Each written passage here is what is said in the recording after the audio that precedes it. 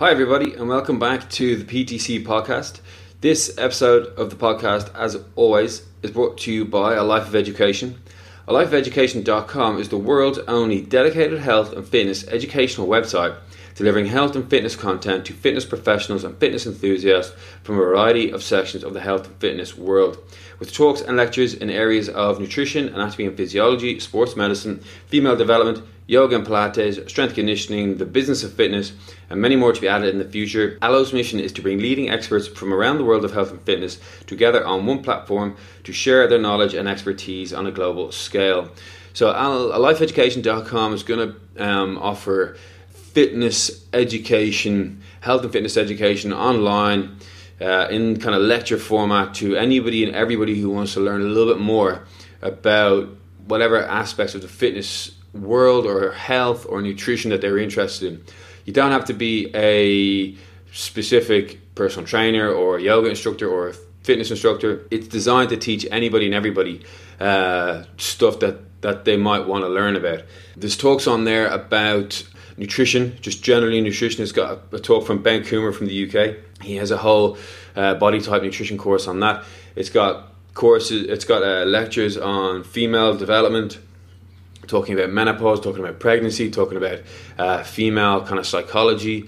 It's got an area on the business of fitness, which is specific to the fitness industry, but it's also just generally how to brand yourself, how to brand your online persona, how to generate leads for your PT business or your yoga instructor business.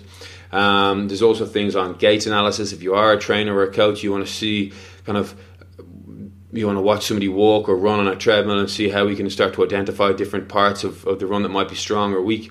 There's also anatomy and physiology section that I've done, teaching you all about the musculoskeletal system, joints, bones, muscles, ligaments. You don't have to be a fitness instructor to know that. That's just interesting for people to learn. It's your body, it's your vessel, it's what you've got till you die.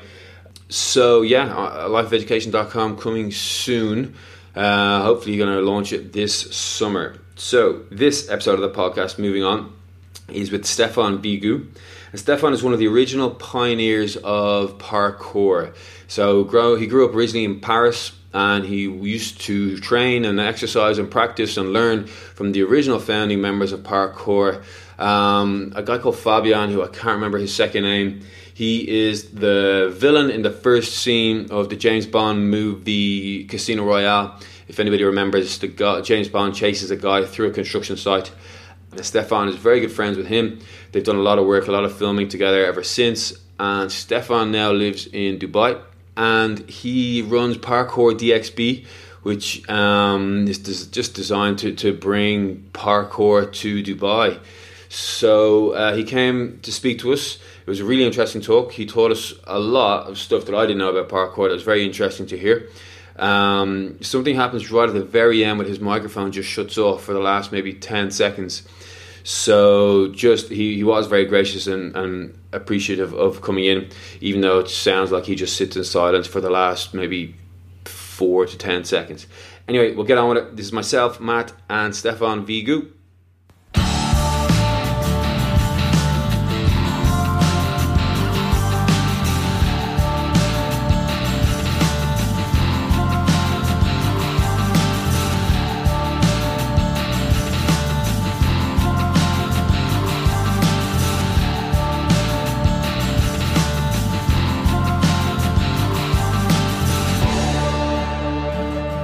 Welcome back again to the PTC podcast. It's myself, Matt, and Stephane Vigroux. Is that correct? Yes. You just butchered it straight away. Yeah, just went straight in. Stephane is the owner of ParkourDxb. Yes, here in Dubai. Co-founder and partner at ParkourDxb in Dubai, yes. And you've got a couple of other branches. Yes, we opened a branch in Abu Dhabi, Parkour AD, and then we also are in Jeddah, in Saudi Arabia. Parkour KSA is the name of the branch. And yeah. How did you get into it? You're originally from France. We spoke just before the podcast. Parkour kind of grew up and was born in France from what I know about it. Is that correct? Yes, parkour is a French discipline. It's born in France in the 80s. And I was, I guess, fortunate enough to be at the right place at the right time. And I met the founders of parkour back then that just live nearby, and it's something that really grabbed my attention straight away when I found about it. And I started to train in the suburb of Paris in France. I started in 1998, so that's 20 years ago. Right. So what does parkour mean? Parkour, literally in French with a C, not with a K. It's a word, parkour, Parcours. It's an obstacle track. It's a way or a track. Yeah. That's the way. It's a path, basically. Right, I see. Yeah. Oh, right. Okay. So the idea being that you're just creating a path wherever. Exactly. It was wherever you go. Initially, we had a huge military influence from one of the founder who was a hardcore military, and then so the obstacle course training also, from the military was a part of the influence of parkour originally. Going over obstacle from A to B and get where you want to be as fast and efficient as possible. That's one big influence of parkour at the beginning. Yeah. Sure. And then how did it kind of evolve? Because it's the one thing that's always sort of interested me about like martial arts and things. It was like, who was the first person to decide that this flip was the best way of doing it, and so on and so forth? Yeah, well, that's the thing. It's a process. Like everything you create, I guess, music, art, no one decided, look, we're going to create parkour and make it a sport, and this is all the set of techniques for parkour. It was a long, ongoing process for years and years and years. It started with a mindset. I always say that. Come back to the mindset, which was really about exploring possibilities, a quest for identity for all of us, searching for answers, misfit at schools, misfit in society. So that mindset creates a desire to research and learn and grow. And parkour happened to present a lot of challenges, and challenges always comes with opportunity to grow and to learn. So it was the mindset. And then plus the huge martial art influence, Bruce Lee, superhero, all the Marvels, and the military influence as well. And it was just about, can you do this? And try it out. Can you do this? Can you go there? Can you lift that up? Can you jump that far? Can you reach that tree? Can you? And then with that kind of mentality, you try things out. And in the process of trying, you learn a lot. You don't manage to succeed all the time, but at least you try. And then this is how, you create technique, and then you realize after years and years and years that some techniques make more sense for specific situations. Yeah. Yeah, I suppose particularly when guys stop shoplifting and stealing stuff and really put it to the test. Like they're getting chased by the police, and it's like the ones who really suck at it get arrested, but the ones who find the most efficient way over it sort of win. Yeah. Well, that's a thing we had. I don't know why people always associated with police. We had great relationship with police all the time. They come here. What do you guys do on the rooftop? We are training, sir. And we built a relationship in our city with the police, and they actually respected us a lot because they knew we were actually protecting the environment a lot. We care because a bench has a use if it's a bench. If it's broken, we can't use it anymore. So we always take good care of the environment. So we had good relationship with police. I think it's just always that sort of typical scene in a film, isn't it? Where I think the first time I saw it properly on a film was the Casino Royale. Yeah. That starting scene with the dudes. My friend Sebastian was one of the founders as well, and this is really? One of the guys I learned from. Yeah. That's cool. Yeah. Who's Sebastian? Sebastian Foucault. He's one of the bad guy in Casino Royale. He does the opening scene of the movie. Oh, that's the guy, Yeah, he's one of the founder and one of the guys I learned with back in France. Yeah, it just always has that association with just running away from something. Yeah, of course. It looks good visually. Yeah. That's why all the action movie nowadays have a parkour scene. And then when did it start getting like, I guess, what's the term for it? Sort of categorized and taught, and like when did that process start kicking off? Again, it was a long process. First, we had to practice it ourselves, so to make it a discipline on its own. And then I think naturally some of us, because of all the benefits we got from parkour, some of us started to share, and help others, because parkour helped us a lot. Individually, I was really angry, really shy, really introverted, lacking of confidence on many levels. Parkour helped me to become stronger and more confident in many, many ways. So at some point, I just feel natural to help and share that with others. This is how we started to have free classes, free sessions, and then it just become more structured eventually. Yeah, I think it's kind of like a similar progression to MMA, where there's something very natural about it. It's like when people sort of see it or they experience it, there's something in them that it kind of resonates with. It's like, okay, this is probably something that my body was designed to do, and now I'm taking it to like its fullest extent. Do you know? Whereas other sports, they you try it and you think, oh, what's the point of this? Yeah. Like curling or something. You can't quite feel the reason behind doing it. Whereas stuff like that, there's like a meaning to it. It's very true what you say. It resonates in a lot of people. It feels very natural. Like we're designed to move, really. Yeah. And parkour, I think, really embodies that idea and visually represent that idea. The first time I saw parkour, I was touched really deep inside. I was like, there's a big sense of freedom. It was just very powerful, visually very, very powerful. And I think a lot of us, as kids, we have that. We play parkour. Yeah. We explore, we climb, we swing, we jump, we fall, we start again. It's very natural, and we stop because society tells us it's time to go to find a job and sit in an office. But it's weird as adults like that, where we have to sort of the shit that we were already doing beforehand. We feel the need to like put a name on it, and like it has to be this sort of ritual sort of process of doing it, rather than, as you say, when we were kids, like you just did that, like that was just fun, do you know?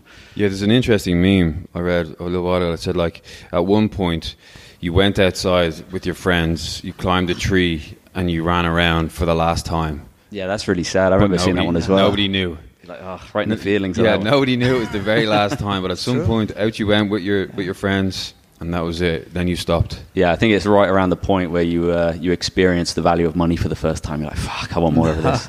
And then suddenly you lock yourself away in a box, trying to get more of it. We live in a very bizarre era, and society tells us it's time to get money and work. And like a lot of the school system, you're funneled into a team. Do you know? So okay, you're told you'll go play basketball. You're this. You're a boy. You go play football. You're a girl. Like you go swimming or you go dancing. So you have to go to the place. You stop just running outside for 3 hours on a Saturday morning. It's okay. Now you have to go all the way up there, play your match. Yeah.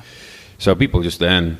That becomes their focus, doesn't it? Yeah, and again, that's how it started with the mindset. We were not satisfied by all the available options, whether it was schools or traditional sports or fitness. Parkour was free in that sense, and it was a lot of exploration, a lot of freedom to do whatever feels right for you. No set of rules or set of techniques, and that gives a lot of freedom and a lot of growth that comes with it.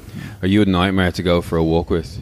I used to be. It's like, for fuck's sake, if you're with your girlfriend, you should just like, what are you doing up there?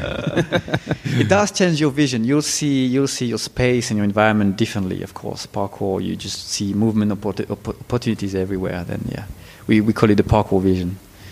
I see jumps. I see bars. I see stuff to rolls underneath, jump over. Yeah, man, and it's that, like you're just saying then, the elimination of schedules and rules and things like that, in the sense of, I think the problem with a lot of people have with sports is that they always have to go and schedule it. They've got to find time in their day to go and do it, and then a group of people to do it with, whereas something like parkour, like, whenever you want, quite literally, even if you're wearing jeans and, your work shoes, just kick them off and go nuts. What would how would you start somebody into a training program? Like, what's the first? If we went now to a session, I played a little bit of sport in my past. Matt's played a bit of sport, but like running and jumping is going to. I'm afraid it's going to break my ankles. I'm afraid it's going to bust my fingers, or I'm going to fall on my wrist. I'm going to get it broken. Broke my wrist as a kid. Oh, here's my big long injury history. I have a weak wrist. Blah blah blah blah blah. What would you say to someone first of all? First of all, I think it's good that you have fear. Because we love to walk around fear in parkour. Fear is a big factor in parkour, and we love to encounter fear on a regular basis, getting exposed to fear, getting familiar with that feeling and overcoming them. So it's essentially part of you have fear, good. We're going to walk around it, and it's going to help you to grow and be more confident in many ways. And then, more practically speaking, we have a method of training, different jumping techniques, vaulting techniques, climbing techniques, and we start with a scratch. Obviously, I will assess where you are physically, what any injuries or pain you might have, if you're fit or not, and then we start from there, and I'll start with the foundations. A lot of conditioning, body weight based, most of it. That's the misunderstanding also people have with parkour. They think we jump around all day long, whereas actually 70-80% of our training is body preparation. Make sure the body is healthy, mobile and strong, and then that you use that potential to explore movement possibilities. But before everything else, the first thing is to have a healthy, prepared, capable body. And then you use that potential. And then we go through different techniques, running jumps, standing jumps, drop jumps, rolls, and then we take it slowly, ground floor, ground level, small stuff, build the confidence, build the technique, make sure the body is okay. And then you take it from there, make it bigger jump, higher jumps, and so on. But a lot of body conditioning preparation, that's 70-80% of the training since day one. Would you say there is like a prerequisite before you start? Like if you had somebody came in and they were like, I don't know, 200 kilos or something crazy, would you say like, look, if you can just get down to, this weight or this kind of... No, the only thing I will ask is the mindset. Are you willing to embrace struggle and change and challenges? If you have this mindset, I'll take you wherever you want to go. Even if you're really, really overweight, then of course I'm going to not make you jump and do a lot of impacts. We're going to make you fit and trim that body first of all. Body weight training there's a lot of good exercise to do. We do a lot of quadrupedal movements on the floor, or everything that's locomotion work, quadrupedal work. There's very little impact on that. You burn a lot of calories, makes you fit. It's very complete. So I'll work on definitely, again, back to the conditioning side. I'll make sure your body is prepared and ready, and we'll increase the technique. We'll inject techniques as we go. But no, there's no restriction regarding the body. Now, if your mind is refusing struggle and challenge, that's a problem. Yeah. That's a common thing, though, right? Yeah. Like having people just not be prepared to kind of go into it. Yeah. It's like I don't know if it's a paradox as such, but it's like a block that everybody has. And we experience it in the gym as well, where people say, do you know what? I'm not fit enough to go into the gym. Or I'm not strong enough to go into the gym. You're like, that's why you're here. Exactly. Like, this is it. You know, the reason you feel tired all the time and the reason you feel lazy or that you see yourself as lazy is because you haven't moved. Like, your body's just in stasis. Like, it's just this stale sort of thing. The second you get in there, you'll see it, right? But it's just that little transition just to get people in the fucking door, like first off. Very true, yeah. Well, I have a class here I run in Dubai, started recently. It's called Parkour Spirit, because I believe parkour is it's a physical development, it's a mental development, but also some people, not all of them, I don't want to sound like a cult, but there's a bit of a spiritual development in there. I ask my student before they start the class, why are you here? Take a minute and reflect, why are you here? What's your motivation to come here? And then every now and then when it gets hard during the class, I get back to that. Remember, why are you here? And gives a little extra push, energy to carry on. Yeah, understanding why you do things and your motivation is really useful, I believe. Yeah, for sure. And I think in the same line of that, people almost need to experience like a significant enough dose of humiliation in their life, whether it be like they had to get their top off for a body fat test and they're like, oh, fuck, or if they're just at the beach, or if somebody makes a little comment or a jab or something saying like, slide looking a bit, just a little sort of like, and you're like, oh shit, just needs to wake you up, like this combination of, spirituality and humiliation to cause the effect for change. Yeah, I think some of the stuff that when people said they want to be fit enough to train, it's also a little bit of a pride thing on them. They don't want to show up and be humiliated. They want to avoid that humiliation. So, like, one of the things, I'd be thinking now, if you were to ask me, would I come along to a parkour, and what would I be thinking is like, I'll be scared. Like, I'll be afraid. I don't know what to expect. So I'll be afraid of looking silly, or I'll be afraid of, are we going to run? Are we going to jump? What are we going to do? Because I don't want to get hurt.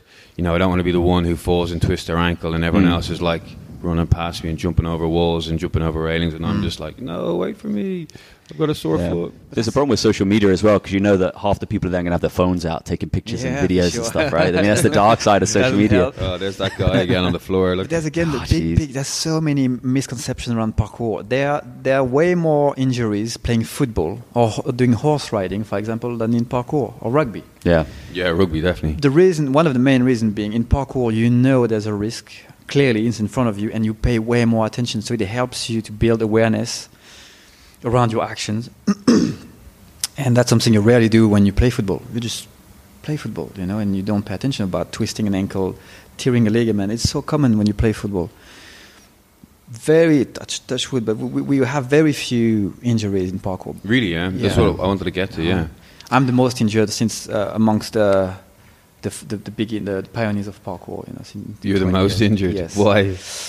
Because I studied a little bit after the founders, and what happened is after a few years, I'd say after 5 years of my training, TV came to us, and that kind of really affected my way to perform. So my 2 injuries happened during a TV commercial. Oh. Nothing major would happen during my own training. You can, get a bruise or whatever, but I would injure myself because I was too young to say no in front of a camera, because I thought it was part of the job and I had to, and that's the mentality of performing and doing things well and just be strong, blah, blah, blah.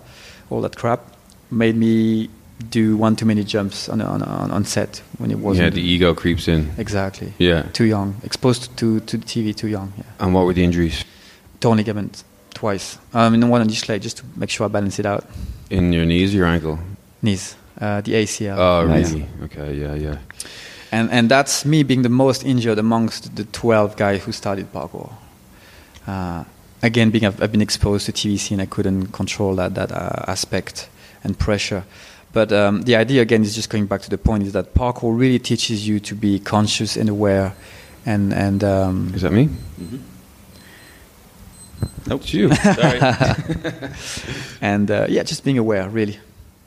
You know there's a danger, you're way more careful. It makes you really humble as well. You approach a wall or gap with a lot of humility. It's fucking real.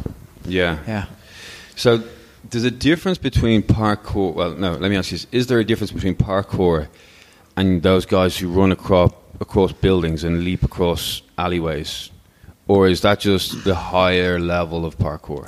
It's a good question. I see the difference in the why you do it and the how you do it. Visually, it might look the same. And I agree, that's a high level of practicing parkour. I've done it before. If you look at my Instagram, I recently did a challenge for a month where I was doing handstand on top of buildings in Dubai.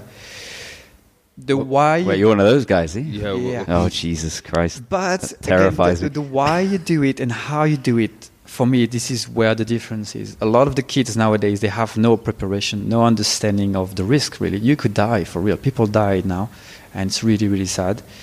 There's no respect for life in that regard. A lot of injuries. And the motivation of all that, again, the why, is all around getting more followers. And it's ego-based, ego-feeding based, More likes, more views, and it's completely against parkour. So which building was it? I did the most famous one. I can't remember. It's a hotel on Sheikh Zayed. It's on your Instagram? On your Instagram you'll find the video. So you're in handstands on the edge of the building? Yeah. How one of the tall buildings? Oh my God! Yeah. When I see those things, it gives me a weird pain in the back of my hands. Mm-hmm. Like, it doesn't give me the sweaty palm feeling. It gives me this like creepy skin feeling when I watch them. I have to turn this off. I can't watch this. My hands are getting a weird feeling that no other visual thing. It's interesting. It's a really weird. It's a nervous system thing. Yeah, Something freaks out my nervous system, and the back of my hands get this like scratchy, itchy feeling. I have to not turn this off. I'm not watching this. That one, right? Yes, that's the picture, but there's actually a video. So it was part of. What's the Instagram there, man? So that's says Stephane _Vigroux. Vigroux. Yeah, so he's literally doing a handstand. That's in downtown, is it? Yeah, it looks like that. Yes, it's I forgot the name. It's one of those famous hotels. You're just on the corner of the building. Yeah. And it's how tall? Jesus. How high? Oh, high enough. Fall, yeah. Christ. It's on the rooftop. So. What building is it? Past 10 or 6, 7, you don't want to fall. It's the same 7 stories or 20 or 30 or 50. That's you true. die. So. Yeah, you're dead. Like, there's no. Yeah, here's the video. Beyond. Is it 7 stories? Beyond. No, that's off. If you're, depends. I jump. What height would you survive from? It depends. 10 meters. How you fell, right? It depends how you feel on your feet or on your head. 10 meters, 15 meters. The highest I've done was around 6-7 meters high. What's the highest you've fallen? Oh, a fall? You mean like real barrel, basically? Yeah. Ugh. Not high, 2 meters. Okay. Yeah. Yeah, like this video, my sphincter is just tightening if up. you're really cautious and and if you know what you're doing, you don't try those things unless you're 100% sure. There's no room for error out there. No, not at all. And that's you have to be aware of that. And people, they're not, the young kids nowadays, they don't pay attention to that. It's close to stupidity, really. It's really sad. Because you can still do some really cool stuff like on the ground, just with poles and hoops and railings. I've seen people they jump, there's 2 railings very close to each other, say just down a walkway, and they'll jump over one and duck under the other. Yeah. Not touch something. If you look at the last video we did yesterday, the last one I posted yesterday, you'll see it's just the concept is you and a rail. You have if you know skydive, the calisthenic park. Yeah, it's got rail Dubai. this height. That's cool. And the 5 of us exploring different possibilities with a rail. So for people listening, that's it. Like, that's pretty cool stuff. You're just spinning around backwards over a bar and then ducking around it. No, yeah, like I couldn't do that. But you don't need to be 70 stories high to be impressive. But you like won't that. get as many likes with this. Yeah, of course. So that's a problem for the kids nowadays. I don't like that. I will.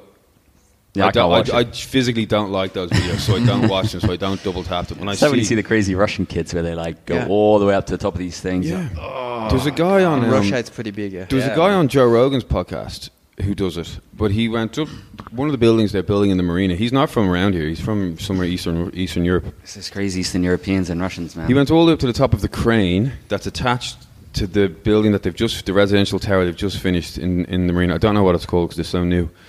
And he has got photographs of him on the top of the crane, just standing. Yeah. Like, the thing is, if you are at my kind of level and you train and you know parkour well, you know it's not hard to do. It's visually impressive and it's spectacular and it gives you a lot of attraction, but it's not hard to do. Hanging on the crane, if you train properly your grip, it's not a difficult thing. If you train at height, you train your vertigo.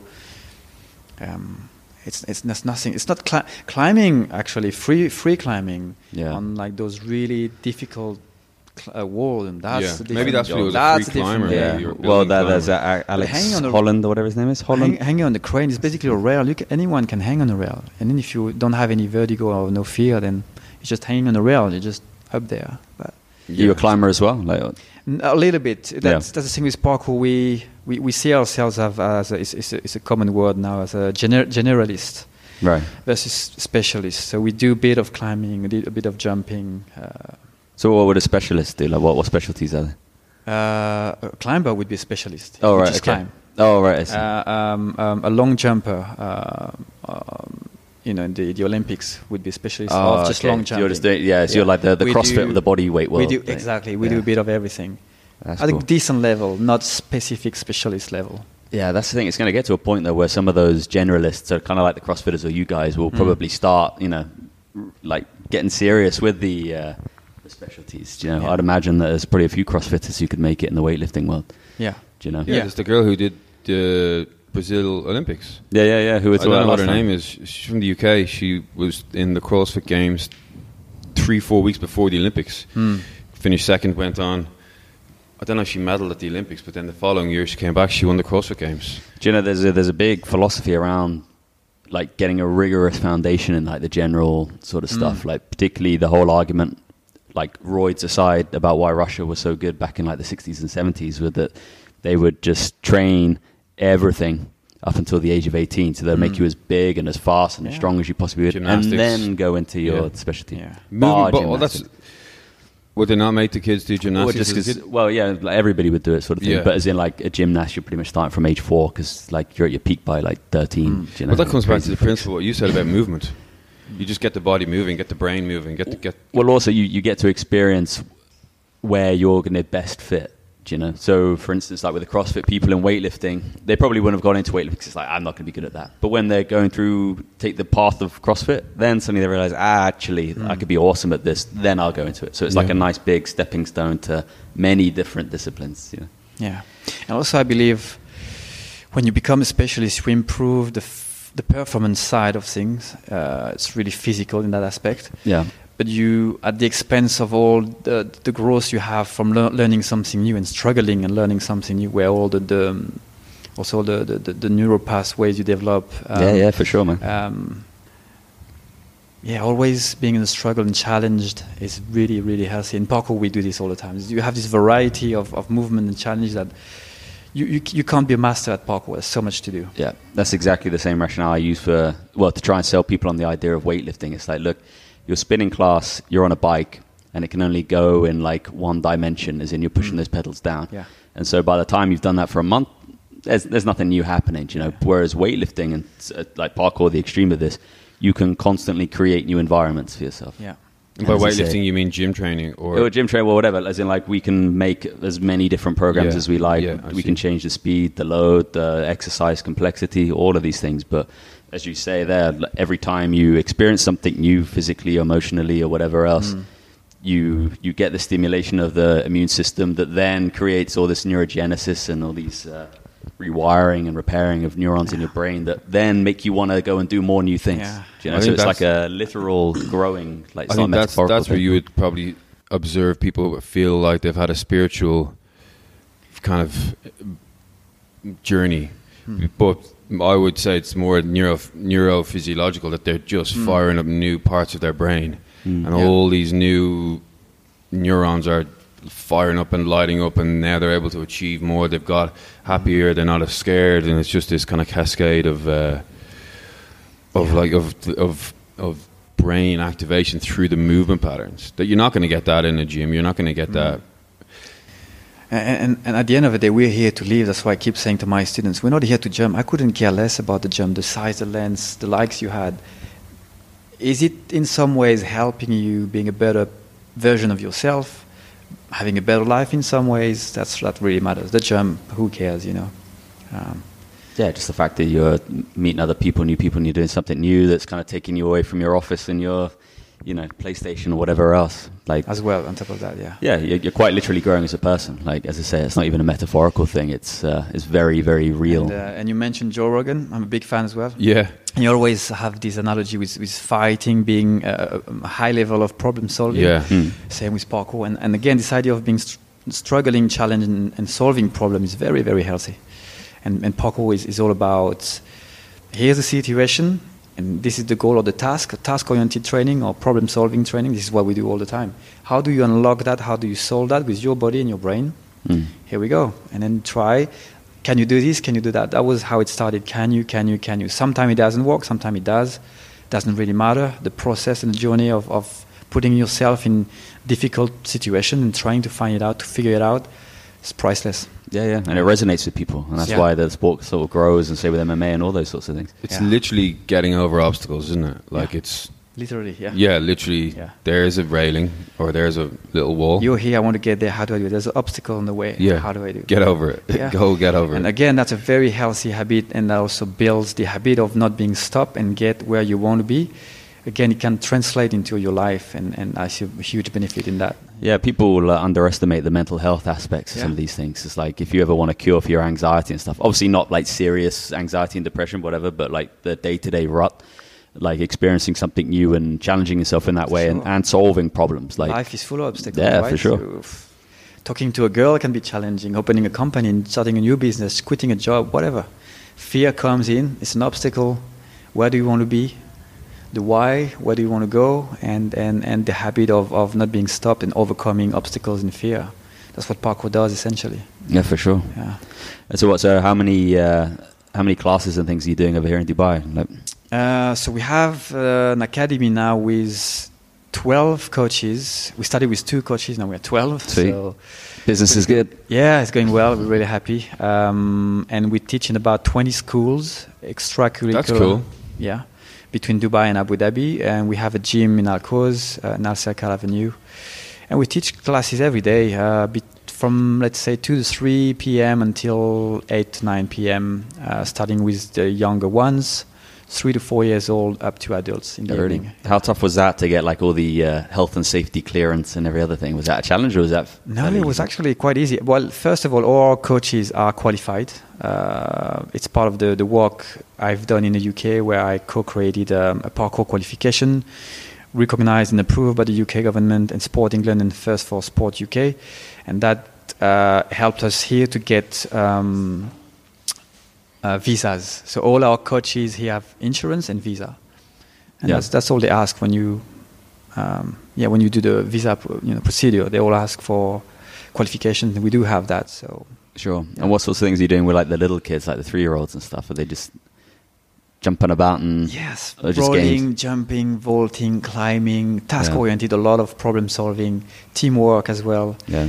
We also want to help them, helping the others. Once you get strong, it's good for you. But how about this guy who's struggling there, giving a hand, help him out somehow.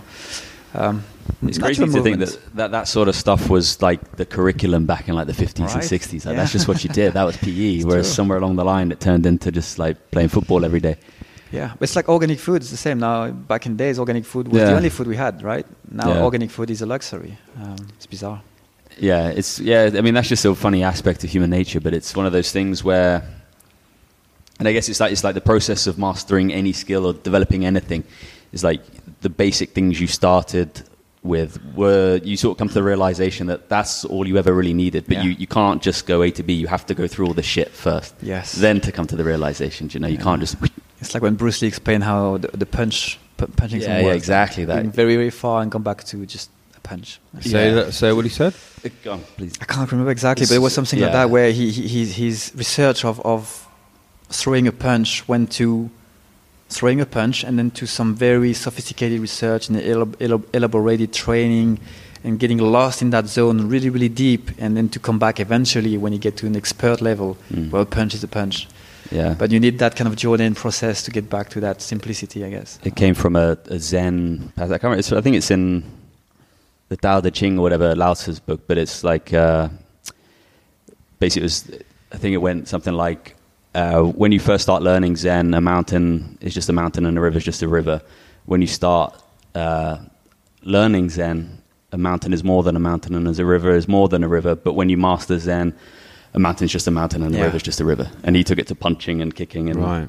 But it's the same thing with us. Like, you know, when we start off, like, okay, fuck, it's like a squat and a deadlift. And then when you really get into it, you kind of go through that arrogant stage where it's like, oh, well, no, this is a high bar squat, and this is a low bar squat, this is a deadlift, and this is how it should go. And you get in all the fights and the arguments. And then when you kind of reach some level of understanding, you're like fuck, it's just squat, man. Like, it's just a deadlift. Who cares? Yeah, but no, you could take it. You could talk about the depth of a squat. No, you've got to go below your knee. You've got to go to this. You got to get your hips down. You've got to go this. You got to, and then you get. This isn't really working. Like, the people I'm seeing aren't really. Why don't I just back off this bit and just let people squat the way they want to squat and see what happens? Yeah. Oh, everything turns out okay. Well, let me just stay with a squat. Whatever way you want to squat, you squat. Yeah. So yeah, I get what you're saying. Yeah, it's just a weird thing about human nature. It's just like, fuck, let's just. It's hard nowadays. It's hard nowadays to stay simple and keep the quality at the same time. Well, because we're always just trying to change shit. Like, we're always just trying to find like the most efficient way or whatever else, and so then we get in the muddle of it all. Like, you know, when Les was saying, like, at the very start, like, about it, sort of, there's something in you that resonates with certain things. Like, oh, this is what I'm just supposed to be doing. Like, your body kind of knows, right? There's like an innate intelligence to it, because you've simply grown and developed in a certain way to allow certain things to happen. And it's like, okay, well, you've adapted to do that. Therefore, doing it should probably feel pretty good, right? Yeah. Like, you know. Yeah, it's a very satisfying practice as well, parkour. I encourage you guys to come next. My treat. Sure. You'll see there's a very strong feeling of achievement because it's a very direct experience. You're here and you want to get there, and there's one obstacle in the way. And once you manage to overcome that and get where you want to be, it's an instant reward. It's like, oh my God, it feels so good. Yeah. You know? But that's an innate thing, I think. Yeah. Like, that's just what people, like, you know. I imagine, like, back when we were all fucking around in caves and stuff like that, like, to bring down a mammoth, you're like, yes. Yeah. You know, and you're going to get that on an infrequent enough basis that it's rewarding every time. Whereas, like, now, today, you know, we can get anything we want at the drop of a hat. So you sort of lose touch with that. So it's good to sort of try things and challenge yourself, for sure. I'm already scared about my ankles. Yeah, I'm worried about my hamstring. I'm already thinking like my hamstring's not going to tolerate it. My ankles. I've never had any ankle problems before, but I'm just thinking about jumping off something concrete onto something else concrete. Your mind is playing tricks already. No, you're right. You have to go and do it.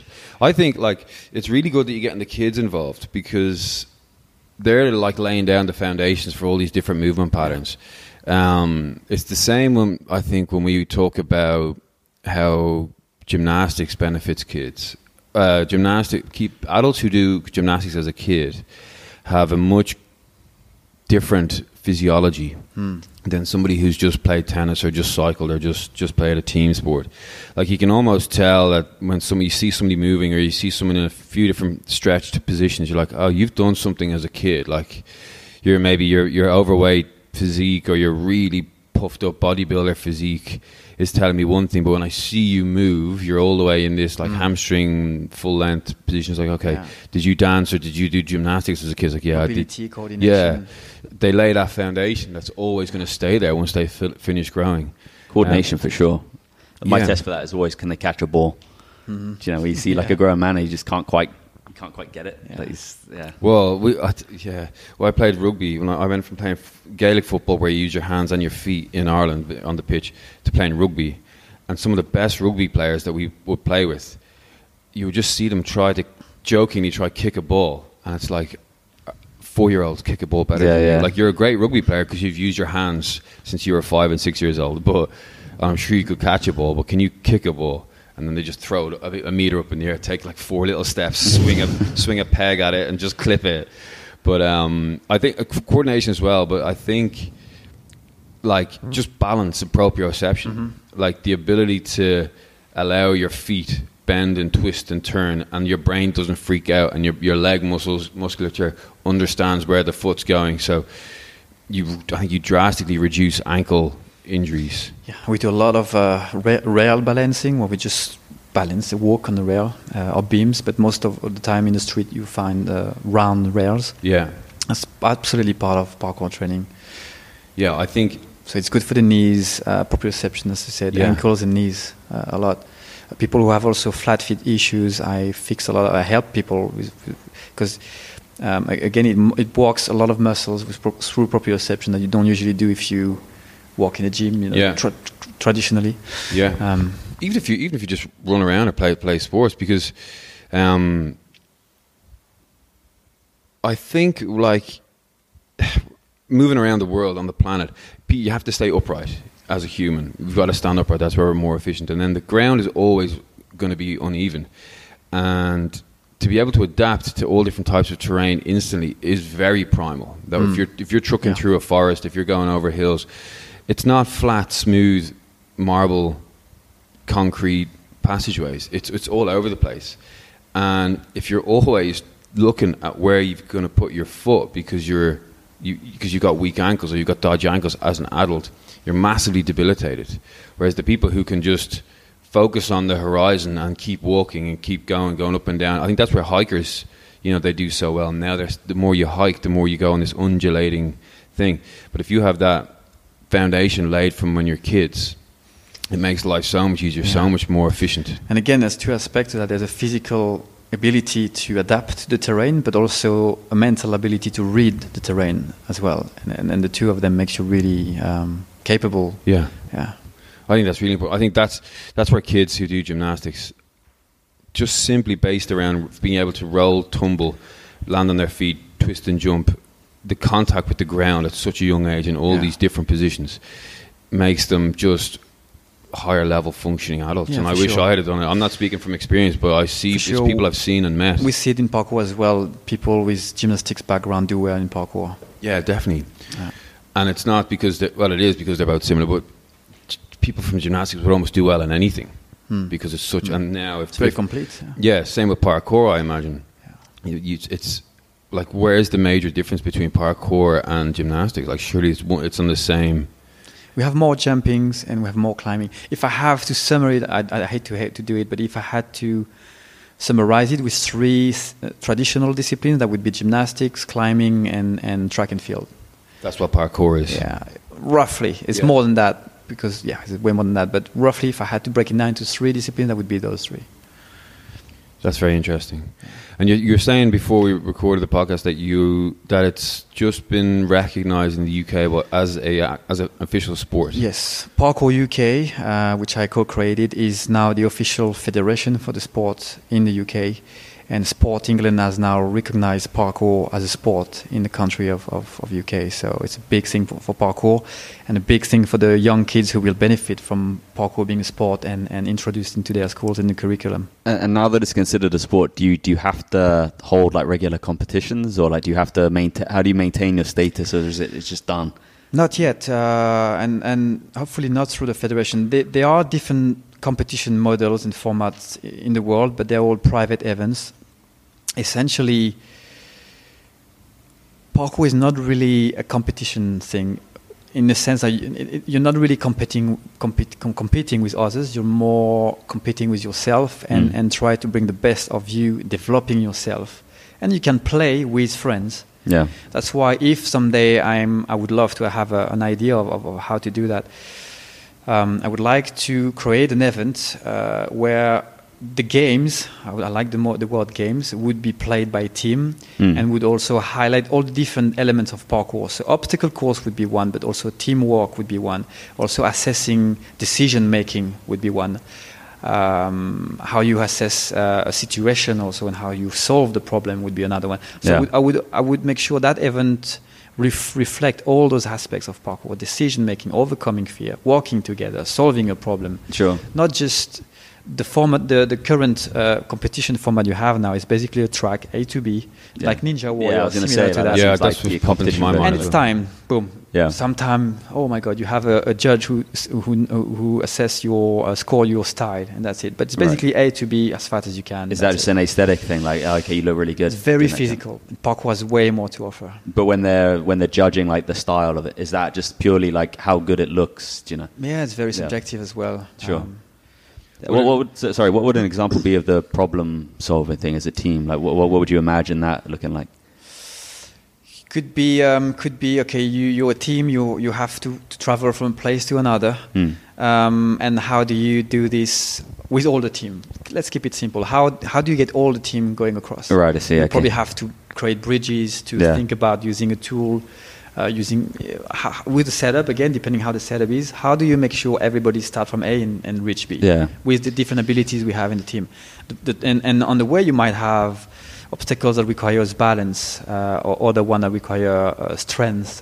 Sure. How do you work it out like this? There used to be, like back in the 90s, I think it stopped around the early sort of noughties, but back in the UK, they used to have like these, I can't remember what the official name was, but it was like the Royal Games where different facets of the military would compete over an obstacle course. But it would be like, here's like kind of one of those old school like Napoleon type cannons, right? Here is it in pieces. You have to get all of the pieces over this obstacle course and assemble it at the other end. Yeah. Man, like it was amazing. Watch these guys. There'd be like one dude hanging onto the cannon being flipped up over this rope thing that the other guys have built, and like Jesus Christ, like it was like parkour on roids sort of thing. But from what you were saying there about getting people from like through a course, would it be like from point A, this is the start, and there's a point B that's the finish line, or like something like a gymnastics discipline where you have the pommel horse, or let's say you have the railings, or you have the thing you need to climb. Put your best teammate towards this one, put your best teammate over there towards that one, put the other person towards that one. No, it's together as a group. How do we all get there? Everyone's right there. So you probably have to be creative in terms of building bridges. Let's say there's a gap. I can do the gap. But you can't. Yeah. For whatever reason, your ankle is not happy that day. Pussy. How do we work it out with the team and the strengths we have within the team? That would be one aspect of the game, but there's many games I would like to introduce. Again, with the idea of reflecting all the aspects of parkour. How do you measure? It costs a lot of money. Yeah. Well, the government games was somewhat similar, wasn't it? They had played games like expensive. that. Yeah. Actually, my colleague, my partner Chris, when I created ParkourDxb with, was part of the Phase 3 team. Oh, yeah. With Sheikh Hamdan. So they won the game, obviously. Of course, the SAS. Yeah, you just flew in people. And they won the game. But that seemed like, I mean, I didn't see it. I only saw little clips off Instagram. But it seems like what you were sort of talking about, like game-based, team-based stuff. Yeah, but the thing is, like, this is an obstacle course setup. I would like to see parkour get set up where you assess decision making, where you assess the quality of your movement, something with maybe sound monitoring system where, again, you have to execute a route or a set of technique, but how do you execute it with kind of the quality of the technique? Yeah. Sound is always an indicator of mastery and control. Sound. Yeah, in parkour. The way you land. Some interesting studies have been made in London, actually, and they measure a drop from like this height or table just on the floor, and they've seen like we absorb impact like no one else in the world, like no athletes, and they compare us to high level dancers, high level athletes. Sure. And we have a way to absorb that's just very new for science. Yeah. That's one of the coaching cues we use when we're doing like a box jump. Like I don't want to hear it. I don't want to hear you land. Exactly. Sound is an indicator of control and quality for me. Yeah, 100%. That's cool.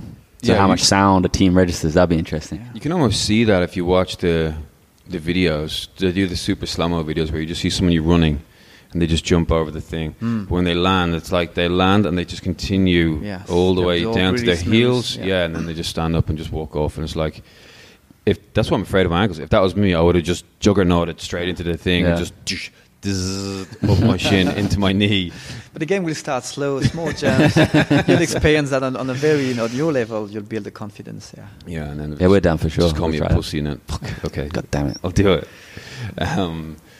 That's cool. So, how does the regulation change, or like how does making it a sport change how it's been over the last 20 years? Well, the good things of having parkour now a bit more established is that it makes it more accessible to people. So we are reaching more people, a wider, bigger audience in that sense, which is good because I believe parkour has a lot to offer to people. So it opens up doors for people, it makes it more accessible. So that's good in that sense. It's always a double-edged sword, you know. The downside is that it's a bit too established now. So, yeah, parkour people have this idea of parkour as being a set, like a set of technique, and you do parkour. Everything becomes more rigid. Again, if you go back to the creation, that's why I feel very fortunate to have discovered parkour back in the days, because it was in the creation process and exploration and everything was about exploring and learning new stuff. Now, so you have this creation, exploration, where you're creating something you have no idea you're creating. Then you look back and say, okay, that was parkour. And now people practice something established. So it's a discipline. You have method of training. You have techniques. So you're practicing something that's already established. So it changes a bit the mindset and the mentality. But from a physical point of view, I guess I'm happy that it's become more accessible. What about from an administrative perspective? Is it going to be more regulations? Is it going to be like, you need to have certain insurances? Yeah, you need I don't know if you guys want to go into details here because it's not your kind of audience, but there's a big debate and fight happening now. Basically, the FIG, the Fédération Internationale of Gymnastics, is losing a lot of members in the world. Gymnastics is going down, parkour is going up. So there's a clever guy at the top of FIG decided to kind of own parkour and then create their own kind of sub-parkour federation branch of the part of the gymnastic branch federation. And so the parkour community is really unhappy with that. So there's a lot of fight and a lot of people getting organized and getting federation set up in their own countries to fight and counter the action from the gymnastics. Yeah. So they're trying to like infringement. What's the word? Infringement. Yeah, infringe on what you're doing. Like, trying to steal your shit. Exactly. Yeah. Pretty much. So it makes sense from a business point of view. The gymnastics is getting boring. They're losing members. Parkour is booming, and they see the similarities. They already have the infrastructure, the money, the funds. They're pretty established, so it's easy for them to just create a sub branch. Yeah. And surf on the wave, you know. It seems to be the process of most sports, is to just grow. You know, that's just like one of the side effects, like you're saying about it being established. Like, I always sort of, I can empathize with, imagine guys who were doing MMA at the very start of it, and then suddenly there's every sort of douchebag wearing a tap-out T-shirt. Like, this wasn't my thing. The risk of that is like gymnastics people will start creating qualifications and educational program for parkour. This is what I was wondering. And then they'll be telling me how to teach parkour, right? And I would have to be qualified with their shit, which is... Yeah. But that's essentially what CrossFit has done. Yeah. CrossFit have created a new thing, which is great. And then they've kept it separate all the way along. They've never come into the mainstream fitness world, so they've not connected to any of the, like, this, you need to be this certain qualification, you need to be that certain qualification, you need to be that certain. They've gone, this is our one, this is what we're going to do. If you want to do CrossFit, this is the certification you need to teach. And everybody in the strength, the weightlifting, the coaching, the whatever, the other part of this sports industry have just stayed over here. And then all the CrossFit guys have gone through their weekend courses, and they have a massive brand that would stand alone, irrelevant of the Olympics, irrelevant of weightlifting. You know, so that's kind of the model that they have protected what they created. Yeah. So it's definitely possible. Yeah. Nobody from the weightlifting world came in and said, right, we're going to call this CrossFit, and we're going to create these higher level qualifications. So it's possible. No, for sure. That's why the parkour community is getting organized now, and I'm glad that we did the work in the UK to establish the first parkour federation in the world. It's the NGB in the UK. It's called Parkour NGB. It's a national governing body. All right. So Parkour UK is the body for parkour. And that helps to fight fear because it's actually UK is a big country. So, but it would also strengthen your own sort of brand. I mean, like these things, they always seem really bad at the start, but like this is just kind of like life putting it to the test. You know? And then you'll just end up coming obstacle. with it. Exactly. And it'll end up being better for it, probably. Yeah. Hopefully. How come it's not gone? How come France wasn't the first? The French mentality. I guess you guys in the UK. There's one thing. We've in France we're very much into admin stuff. Like the paperwork is so heavy, it's ridiculous. Yeah, I can imagine. I think we're good at creating stuff. We're not good at selling them as well. That's another thing. Brits, we just like stealing other people's shit. Man. We just turn it into our own. Like, look, we did a documentary called Jump London. You can check it out online. It was the first time parkour has been introduced in the UK, mainstream, Channel 4, 7 p.m. on a Sunday. You know, big time. And that was the beginning of parkour. And the way Mike Chrissy, the director, I love this guy, he captured a very nice image of parkour. Not just in France, it was like, the ghetto guys running out from the police, stealing stuff. There's no future. It's really dark. UK came and wow, it's amazing what you guys do. There's so much to do. We respect that. There's an art form. There's a discipline. It's beautiful. Let's present that to the world. And it was presented in a very nice way. And it had a really big impact on since then on the UK. Did this have a lot of people featured running on the corners of buildings, like the landmarks in the UK? The British architecture. Exactly. Yeah, I saw that. Yeah, that's cool. Were you in that? I was in just so you see me there. Okay. I did all the choreography for the action, but my brother was there. Sébastien Foucan, the guy from Casino Royale, is one of the main characters in there. But it had a big impact. Again, the way it's been presented to the UK audience was very different from the French. It's very artistic. Yeah. It wasn't like it wasn't competitive. Yeah. And it wasn't like these are Supermen. It's just this is what they do. An expression of this is where they go. There wasn't much verbal dialogue in it. Sure wasn't. Not so much. Yeah, there were a lot of beautiful imagery. Just watching the movement, just watching the architecture go by. London landmarks. Yeah. HMS Belfast was one of them. Shakespeare's Globe was one of them.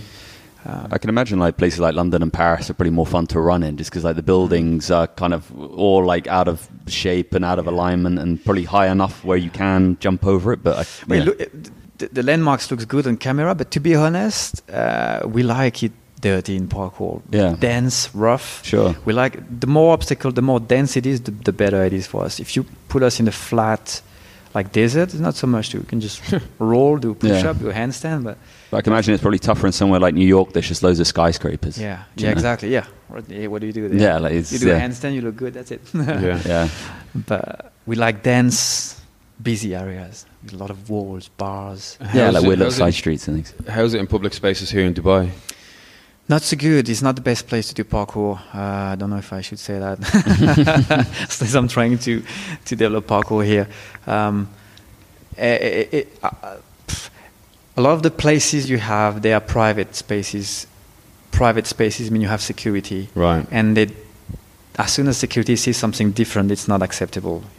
You can try to debate with them, but you can't do that. But why? You can't do that. But why? You can't. That's the answer. Yeah, of course. So private space is a problem. And you're talking about private spaces as in like the staircase of a building, for example. Okay. They're all private owned stuff. In France, you have all those estates. You have them in London as well. Estates, we have a lot of walls for no reason. Walls, gaps, staircases. You can use. No one. The buildings with the staircases outside that just no one cares. Yeah, I know what you're talking. The estate. And so here's not that great. And ruins of buildings, old buildings, empty buildings. Yeah. Here it's a bit different. So it's not as rich here, but again, parkour, it's a mindset. So if you have this desire to move, you'll find opportunity to move anywhere, everywhere, anytime. That's the beauty of parkour. Is it as rich as the suburb of Paris of London? No. Yeah. If you were to say, right, so when me and Matt were running the marathon, we need a big session today. I need to go to Kite Beach. This is where I'm going to go. Mm-hmm. If you were doing that for your parkour, right, screw up, had a stressful day, I just need to parkour. Where's the place you go? Straight by yourself, earphones in? Umsekim Park is a good spot. I go to the block in Dubai a lot at the moment, in Design District. Oh, yeah? Yeah. What's out there? Sorry? What's out at the design? They built a very nice area by the water where you have climbing blocks. So they're just huge concrete blocks. They stacked one on each other, and it's just happened to be really good for parkour. And they also built some sort of a calisthenic part around it where you have bars to do climb ups or deep bars and stuff like that, ladders, ropes. So yeah, I like to go there. I still go to JBR on my own. I like to go to skydive as well. Yeah. You have those railings around that we use a lot, as you can see on the video. Yeah. Plus it's shaded now, it's good. Yeah, skydive, Umsekim Park, JBR, the blocks. Do people know you by now, or there's that crazy guy jumping over that thing? Yeah, they know us now. Yeah. The security likes us actually at Umsekim Park. It's very supportive. Yeah. That's cool. That's good. So if people wanted to join, you have ParkourDxb as your indoor facility. Yes. Which is probably the place maybe people might start off. Mm-hmm. Where's that? Sorry. It's in Al Cercle Avenue in Alcos. Oh, yeah, just yeah, 5 minutes away from here. It's next to Happy, isn't it? It's in Happy Yes. at the moment. Yeah. So the initial concept with Happy was to have a house where you could eat well and move at the same time. So that was the initial concept. From Paul Frangi, the chef over there, is one of our partners. And we are moving out now soon in a proper, just solely parkour gym. It's such a hipster place, that area. Happy or Al Cercle? Yeah. It's cool. It's, what's that place where we did you come with me once to do some work? Or maybe it's Chris, where there's like these little kind of treehouse little blocks and things. Appetite is called. Appetite's in A4. Yeah. A4 is a warehouse here next door. Yeah. All these like funky designs to things and stuff. It's a nice little spot. Once you get past the industrial area outside. Oh, it's not immediately obvious where you should be going. Then it's a bit more artisan and creative. Yeah, they have gallery, art studio, dance studio. We have a ParkourDxb as well. Yeah. So what will your new place look like? Like, what's your ideal? It's going to be really cool. It's got a proper parkour space with partly permanent built stuff. Actually, I'm replicating some of the famous parkour landmarks where parkour started in France, and I replicated those stuff in the gym. That's cool. Just wanted to make myself happy. Yeah. Paint the Eiffel Tower very small on the wall in the perspective, like it's just over there. So a mix of permanent stuff, and we use this equipment, German equipment from a company called Cube, and they do. I don't know if you come to the gym, you'll see they manufacture boxes and walls and towers. They're all on wheels. They have a wheeling system, so you could move those obstacles around as much as you want to. And they have those holes. Then you can connect bars. Yeah, I've seen that. So they're really, really functional, and you can move them around as much as you want. So there's a lot of possibilities with this equipment. Yeah, and is that ready to go now, or you're opening it soon? We are finalizing presentation, talking to investors now, and hopefully opening sometime in September. Oh, the place is ready to go. We found a place nearby in Alcos. Yeah. And now it's about locking the right investor partner with us. Yeah. Getting the money out, getting on the table. Exactly. Yeah, fair enough. So for now, people can get you at ParkourDxb. Yeah. So ParkourDxb is the Instagram account, and the website is www.parkour.ae. That's the website. And you've got beginners classes running. Beginners classes, advanced classes, kids classes, family class, which actually is funny on Saturday morning. Family class is the kids who are 2 years old that come with their parents. Yeah. So it's one of the parents, either the mum or the dad, who come with their kid, and they do the parkour class together. That's cool. And it's also a way to create a bond, between the that's and also the kid. Sure, man. That's a great idea.